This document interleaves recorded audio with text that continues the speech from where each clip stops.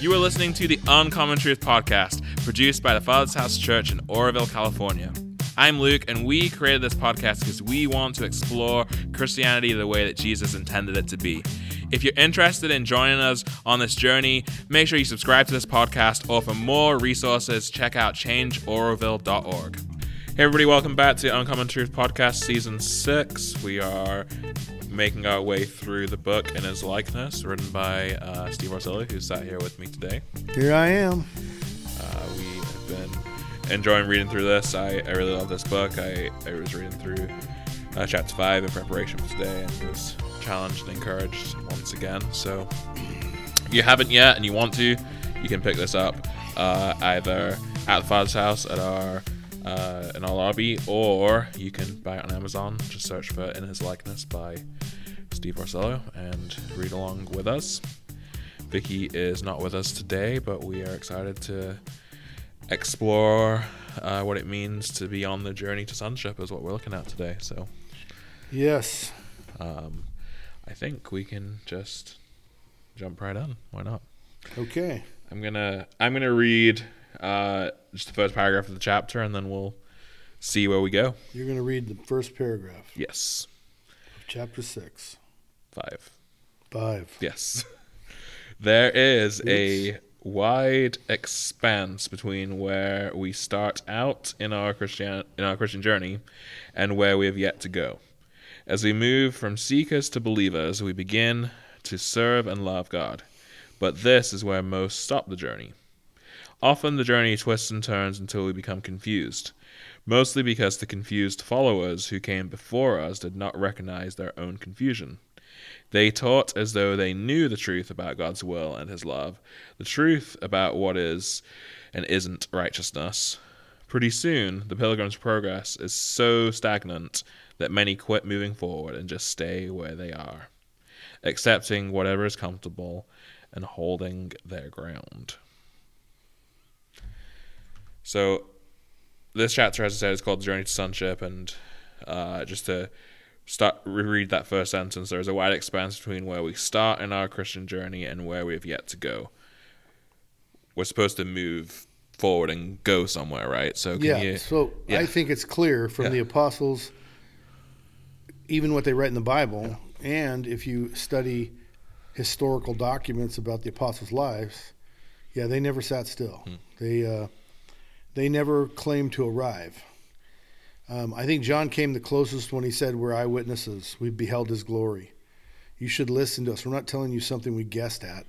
We're not telling you cleverly put together teachings. We're telling you a truth beyond the ages of time. We're telling you a truth that is so magnificent." And the wonder of it all, the creation, is even though our bodies, we were born little babies and we die shriveled up old people.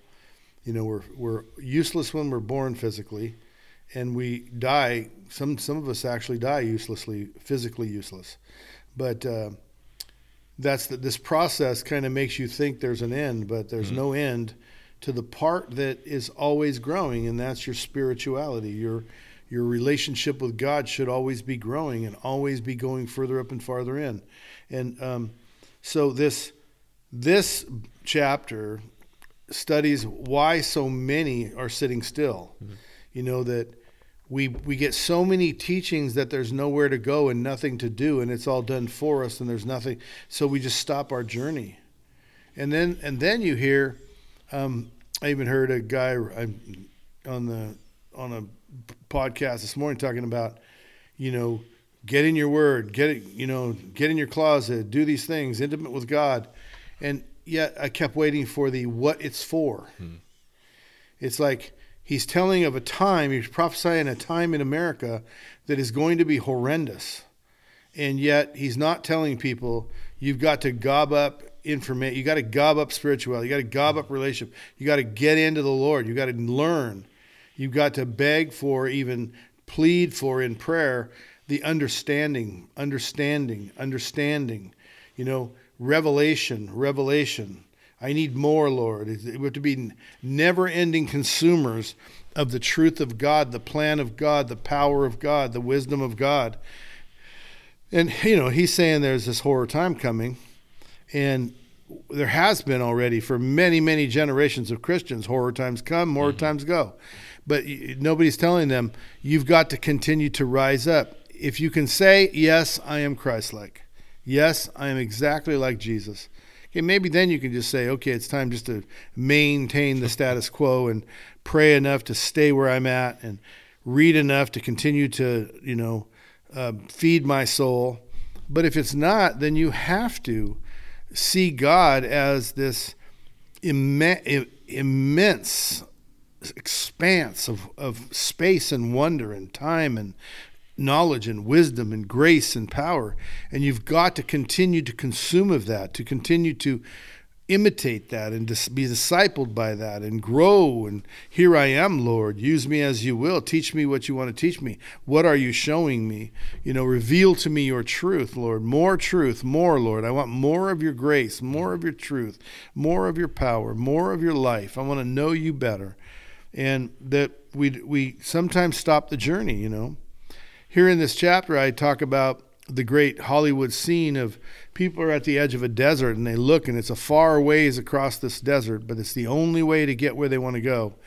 And so they take out across the desert, and almost every movie shows this, it pulls back into the sky to show you the expanse of these people walking through sand and how far they have to go.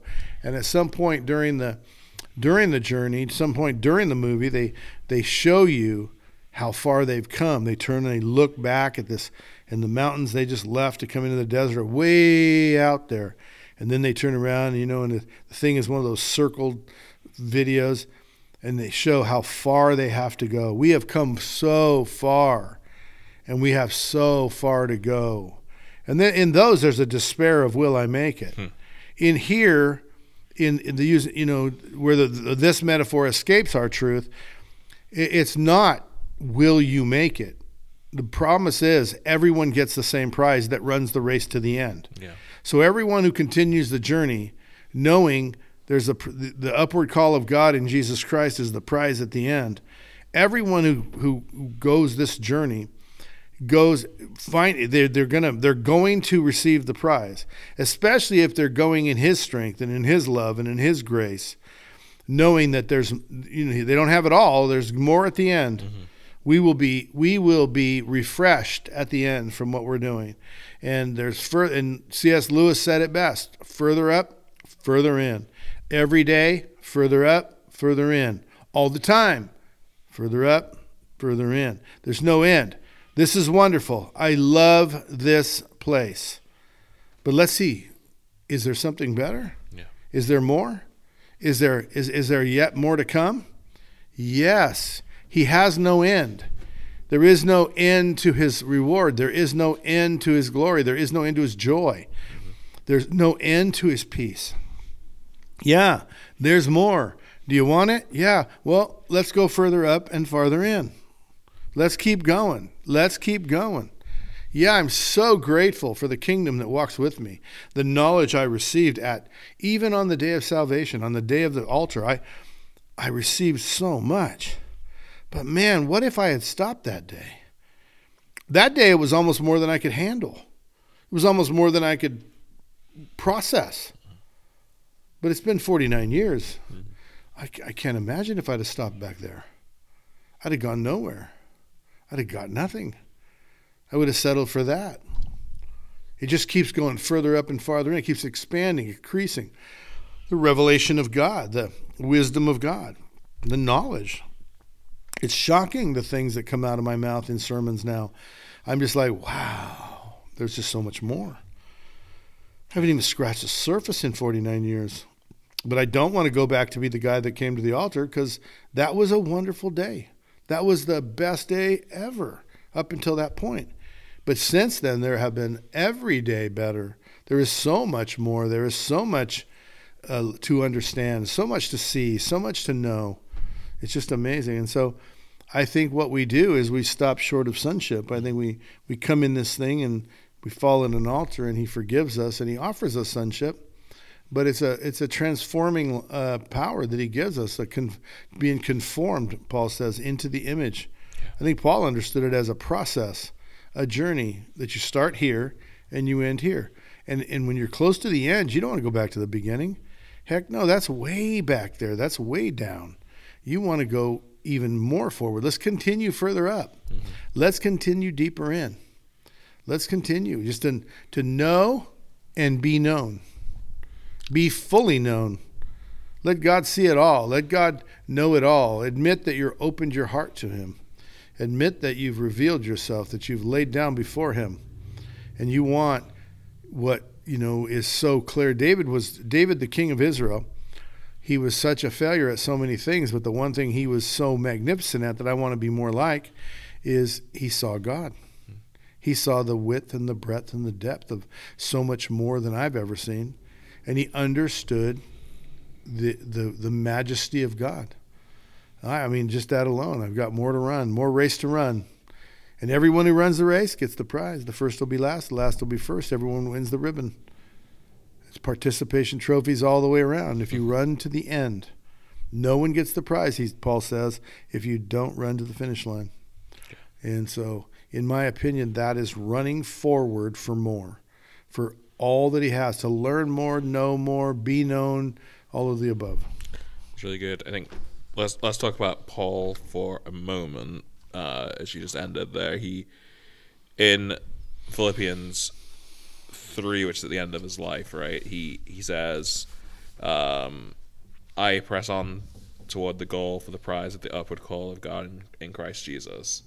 And it's that idea of, if you read Philippians 3, that section, he's saying he doesn't see himself as having already attained the prize, already made it, that he might attain to the resurrection. He's saying that there's still something that I'm reaching for. And in this section in the book, you make the point that I think is really true, that if he, Paul, who did everything that Paul did, wrote all that he wrote, that he doesn't see himself as having arrived, right, then we probably should. Yeah, I probably shouldn't either. Right. That's the conclusion I came to. In this, Paul says that all that he did was considered garbage. But then he said, but I press on to the upward call of God in Jesus Christ. I'm in hopes, I do all that I do in hopes that I might attain the resurrection. Not that I have already attained it, he said, for I have not. And if Paul the Apostle has not stopped growing, if he hasn't stopped attaining, if he hasn't stopped collecting, if he hasn't stopped learning and having more revealed to him, how can I say I have? It would be foolish of me to stop. If Paul didn't stop running the race, I probably am not ready to stop running the race either. Right. I mean, we already know he was snake bit and lived. We know he was stoned 5 times. We know this, or was it 5 times? And he was left for dead once. He was whipped with the lash 5 times, and stoned several times. Once being left for dead. Yep. Escaped over the wall in a basket. All of those things where he was constantly in jeopardy. Shipwreck. And he says, all the things I did, surviving that shipwreck, helping all those men survive that shipwreck, healing all those people I healed, all that I did, I consider rubbish, and I have not attained to the resurrection from the dead, for I have not. It's just amazing. And if you read the context beyond, like read beyond and read in front of, that is exactly what he's talking about. I have not reached the finish line. And until I do, I need to grow all the way to the day I cross the finish line. I need to continue to pursue perfection. Jesus said, be perfect as your heavenly Father is perfect.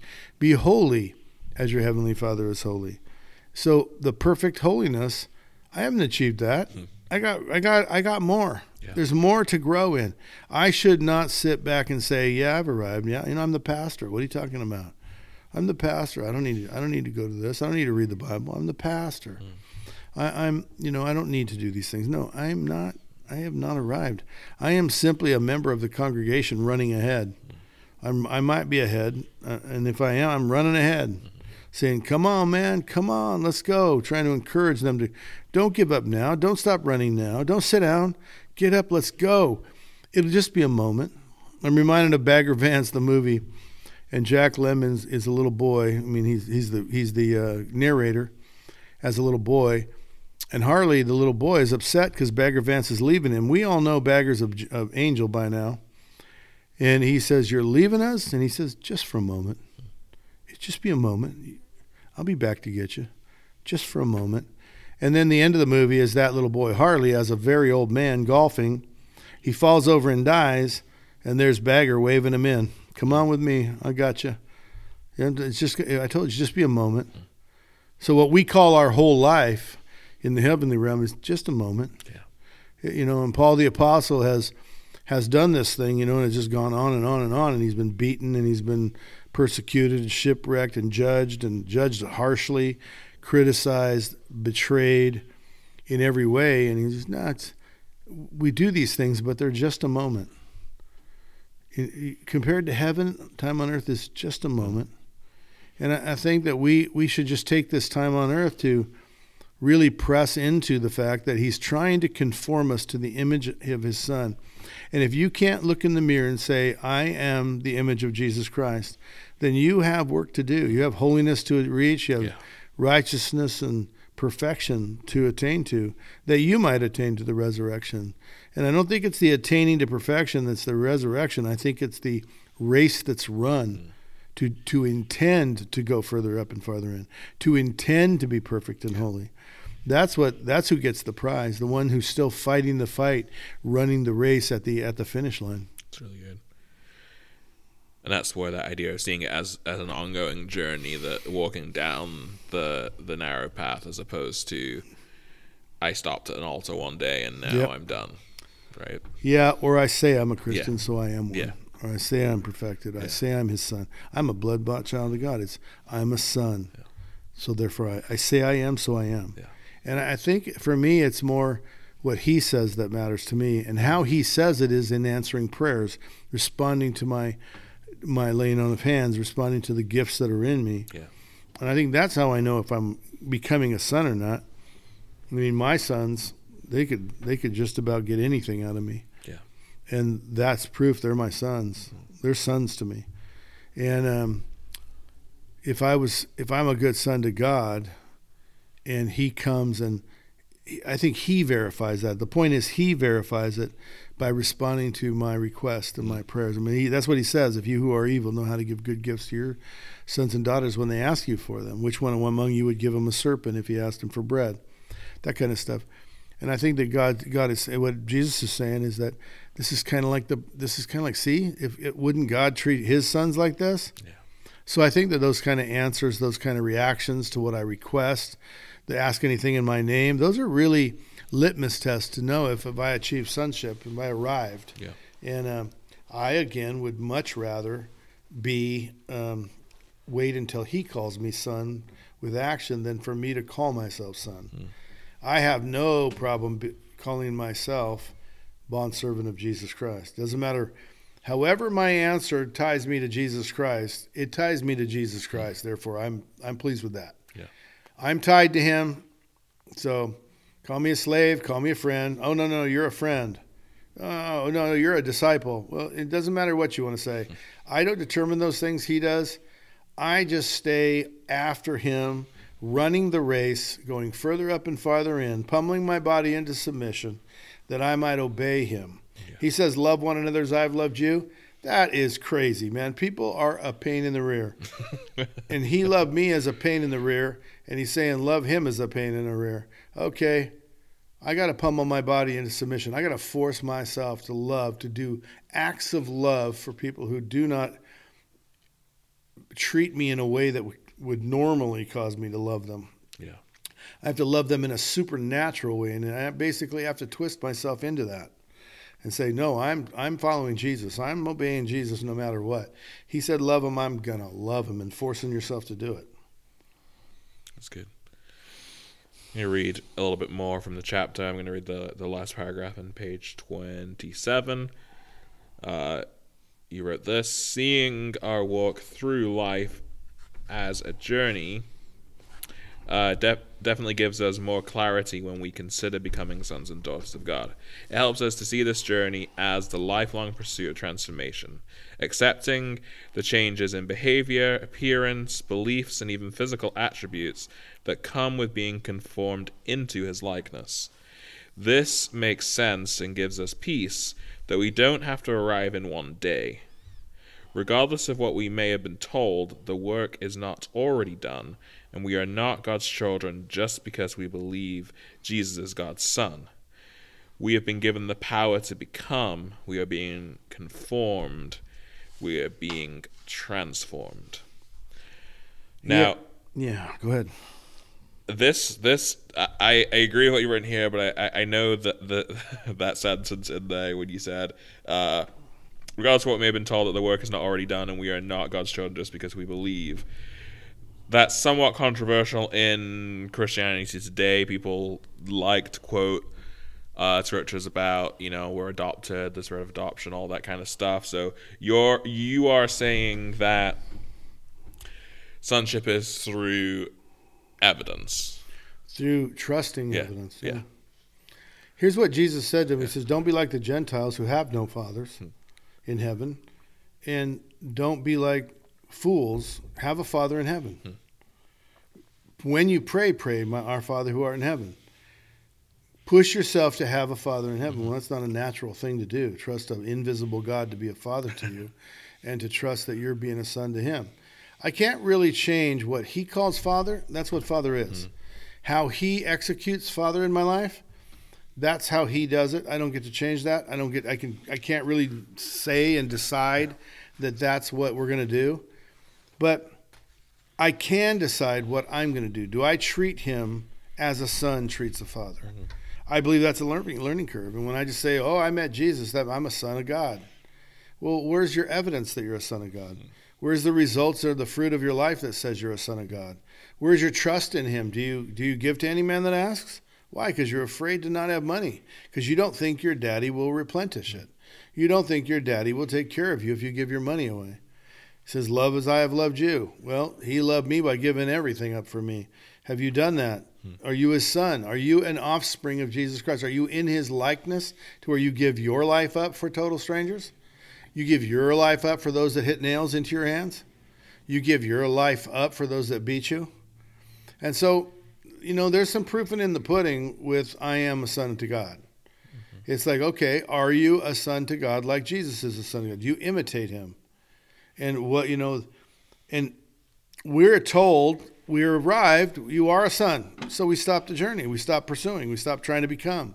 And I think that might be one of the reasons the Christian church is so crippled. Yeah. Might be one of the reasons when COVID came out, they wanted to shut all the churches down. It's a gathering place. It's a sick haven. No, we're essential. How are you essential? Prove your essentiality to me. Well, if we quit working at it, we quit working at being essential. We quit working. Jesus was essential, man. You have leprosy in that day. You have nothing but the miserable end of life. You are living in a cave to end your life. You are on the watch of death. You are waiting for death to overtake you. I'd say Jesus is pretty essential to you. And he comes along and you jump in front of him and he heals you. And you fall at his feet and call him God. And Hosanna and all those things, I don't think this should be that controversial, to be honest with you. No. And yet, we all know this is not accepted by anybody, hardly anybody. I do find people that believe this way, but in my opinion, this is so clearly evident in the Bible. So, because you talk about in here how the disciples, they walk with Jesus, they have a revelation that he's the Messiah, but even in that revelation that he is the Messiah, he is the Son of God, that doesn't instantly mean that they're suddenly behaving and acting like his children, right? They still walk away, they still betray him, they still make mistakes. There's a process that he still has to disciple them, train them, teach them until they, become in his likeness. And I think many of us have had revelations, I think, of the fact that he's the Messiah. We believe he's the Son of God. We consent to these facts about him. Maybe we've even experienced him. We know he's real, but we don't always give our lives to this discipleship, I guess. Is the best Yeah, way. see, I think these men who were discipled for 3 years Yeah. on earth and saw it all, participated in all, Yeah. they had a role in all of it, and then they were anointed, they went out and they did the same things. Yeah. Then he dies, they scatter, they make mistakes, they come back. But I think that the way it looks for them is that having been with him 3 years on the earth, the Holy Spirit they got a jump start. Yeah. They got leapfrogged. They seemingly immediately had sonship. And if they were my example, I guess, I mean, the only thing I would say to that is I didn't spend 3 years with Jesus on the earth in human form watching him do these things. So maybe I'm stunted in that. When I look at Paul, who also didn't spend 3 years with Jesus on earth and was converted in a experience like I was, he says that he's not. He hasn't arrived. Mm-hmm. He says that it's line upon line. You keep growing. You keep, and his he healed people, and he was filled with the Holy Spirit, but he still had this growth thing that he had to grow into. He went into the desert for 3 years, and he baptized others in the Holy Spirit, but he didn't have immediately like they did. He preached the gospel powerfully, and people were amazed by it, and he healed Ananias' blindness immediately. But for the most part, his writings say that he sees through a glass darkly, that it's not even clear to him, and that one day it'll be clear to him. Yeah. One day he will see face to face, and he'll see clearly. And I think that more than anything, Paul is more like me in that we had conversion experiences, not 3 years of walking on the earth with. These guys, they seem like when they got filled with the Holy Spirit, they're preaching and baptizing 3,000 in a day. They're healing everybody. Yeah. They get back what they had when he breathed on them. And I think that you got to weigh this out, man. There's two examples, and I think my example is way more like Paul. Mm-hmm. I had an experience, went out, and then I was baptized in the Holy Spirit. Still don't know how to use it, and I have to be taught how to use it. So he's the one that uses all the terms about being conformed and being grown, and that you're maturing, imitating. He's the one that has all that, and I think it's because that was his experience, that he didn't get to walk with Jesus for 3 years. Yeah. And we see other characters like within Acts and his writings. Like I was thinking as you're sharing, like John Mark, right? He starts, Mark that writes Mark's gospel, which we believe is Peter's story, right? But Mark starts by going on a journey with Paul, and then kind of gets fired and he's useless, but he goes on this. He left. But then there's this whole tired thing, but then eventually he comes back around and ends up being, more fruitful later on in his ministry, right? Yeah. So there's that process of. He's a great example.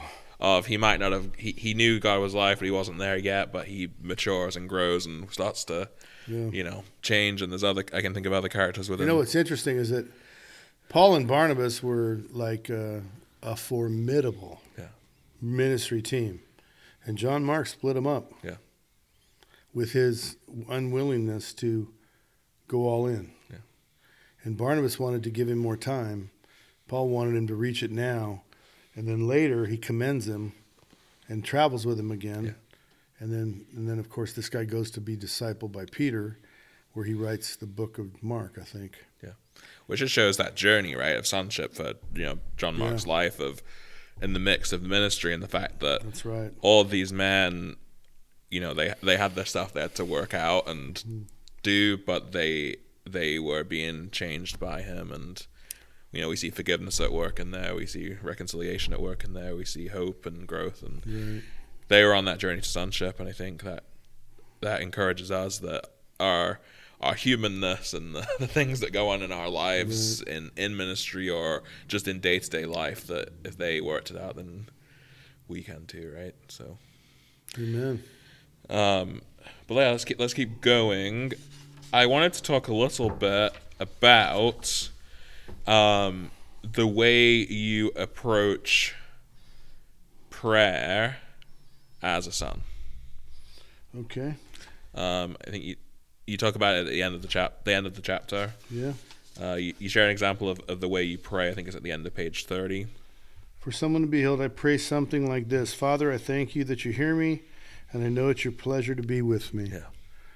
So that is still, I mean, that's every time. I thank you that you hear me. It's what Jesus said, at the graveside of Lazarus. I loved it. Father, I'm so grateful you hear me. Yeah. And I mean, it's just what a taken for granted thing that I pray he hears. I'd rather stop and say I don't take it for granted. It's one of the most valuable things in my life is that you see me and you hear me. And the second, also valuable thing in my life is that he makes his home in me. So it is so unnatural to pray from the point of view of being indwelt by a Holy Spirit.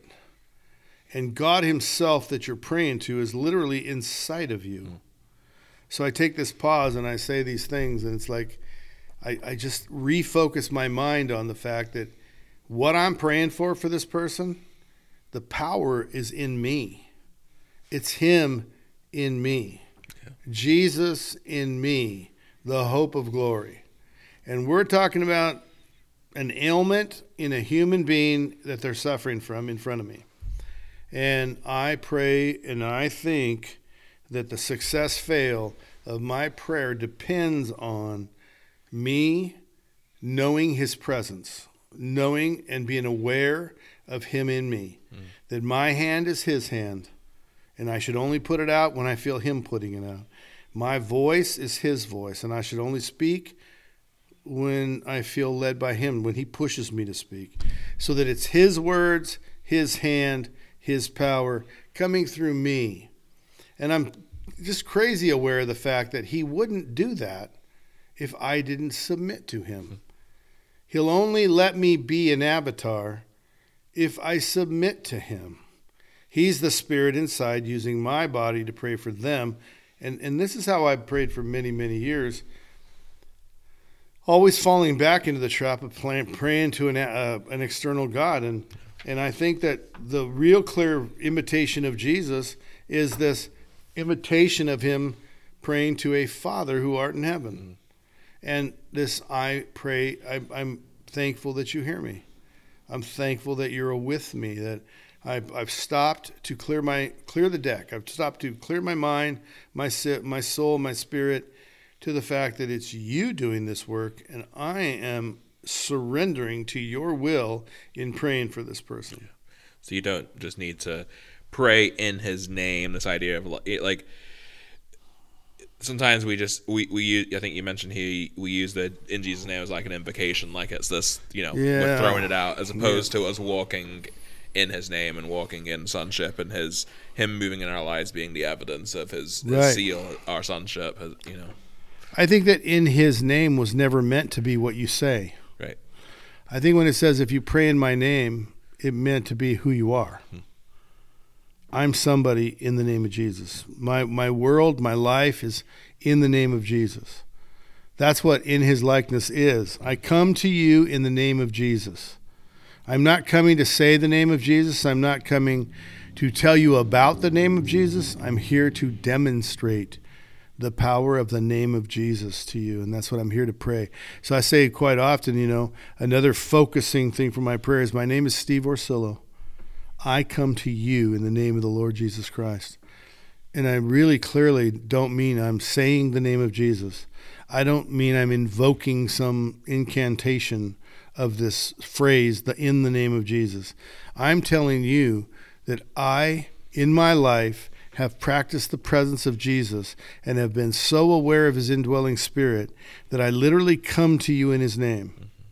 I'm here in the name of Jesus. In fact, Jesus is here in such a real and tangible way because I'm here. He came with me. I brought him to you. And that's what in Jesus' name means in my mind. That's what I think in his name means. And that's how I pray and invoke this power from inside of me. And when I have been able to close my eyes and wait on that feeling that I'm aware of his presence inside me, and his spirit is expanding and growing, and my hand is moving out, and then my hand touches them. It's him touching them. And the words that I stop saying, when I stop saying, I thank you that you hear me, and they start to be healed in the name of Jesus. Blood be made right, bone be made right, all disease flee from here. I rebuke you in the name of Jesus. Those things are very clearly me. I'm not trying to play a game. I'm trying to become aware of truth and operate what he's doing, not what I have learned from the church, and not throwing out words that I've heard from the church, right? I come in the name of the Lord Jesus Christ, and I rebuke you in that name. Being of that name, I rebuke you. Steve Orsillo comes, and Jesus rebukes you. That's good. Essentially being the vicar, being the replacement. Being the vicar, yeah. Replacement, yeah. And at least for these moments, demonstrating sonship with my own body, mind, and soul. Yeah.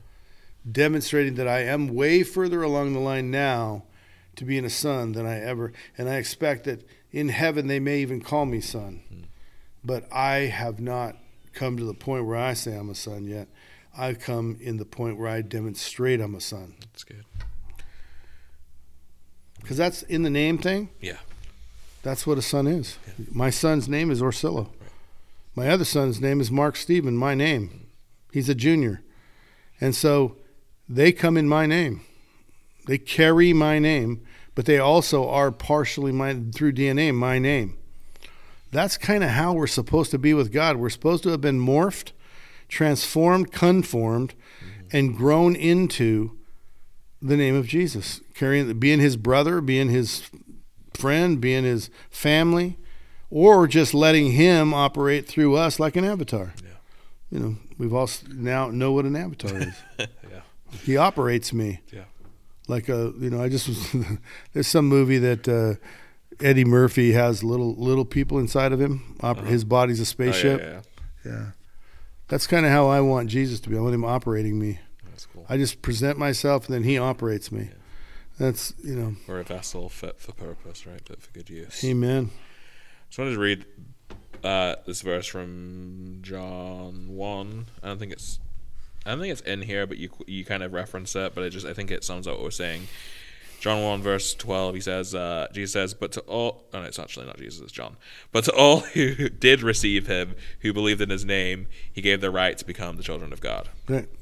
And it's this, we have this invitation. Yes. And we can either stay at the start of the journey, which is I believe in you, or we can, this right that he's given us to become his children, we can say yes and go on this journey and go further up and further in each day until we start to bear his likeness and still we start to manifest that evidence of sonship in our lives. So for those of you listening, I encourage you to take a moment and reflect and say, where am I still moving forward on this journey? Or have I stopped somewhere? Have I lost momentum? Have I started wandering through the desert like in that scene and now I don't even know where I'm going anymore? But am I close to truth? Yeah, but he will illuminate the way. He is both the lamp and the path, so ask him and he'll show you how to get closer to him, how to know him more. So he's here and he wants you to be his child. He wants to be your father, and he wants you to bear his name and show that to the world. So come in the name of Jesus. Thank you for joining us this week. Again, as I said at the start, if you want to get this book, you can get it on Amazon at searching for Steve Orsillo in his likeness, or you can get it at the Father's House Church if you are a member.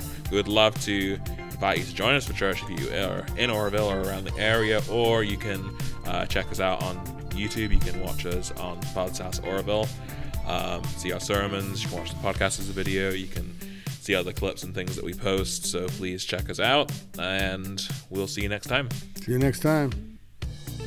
Thank you for listening to the Uncommenters podcast today. I hope this episode encouraged you, inspired you, maybe even challenged you to keep seeking after everything Jesus has for you and the life he calls you to live. If you haven't already, please take a moment and subscribe to the Uncommon Truth podcast. That way you'll get every episode each week when it's released. It would really help us if you could rate and review and even share this podcast with anyone that you think would be encouraged by it. Help us spread the message to more people so that we can all live out this Christianity the way Jesus intended it to be. If you would like to get in touch with us, have any questions about the podcast, the topics, or would even like us to pray for you, you can do so by emailing us at uncommontruthpodcast@gmail.com. We'd love to hear from you. Thank you again for listening, and I'll see you next time.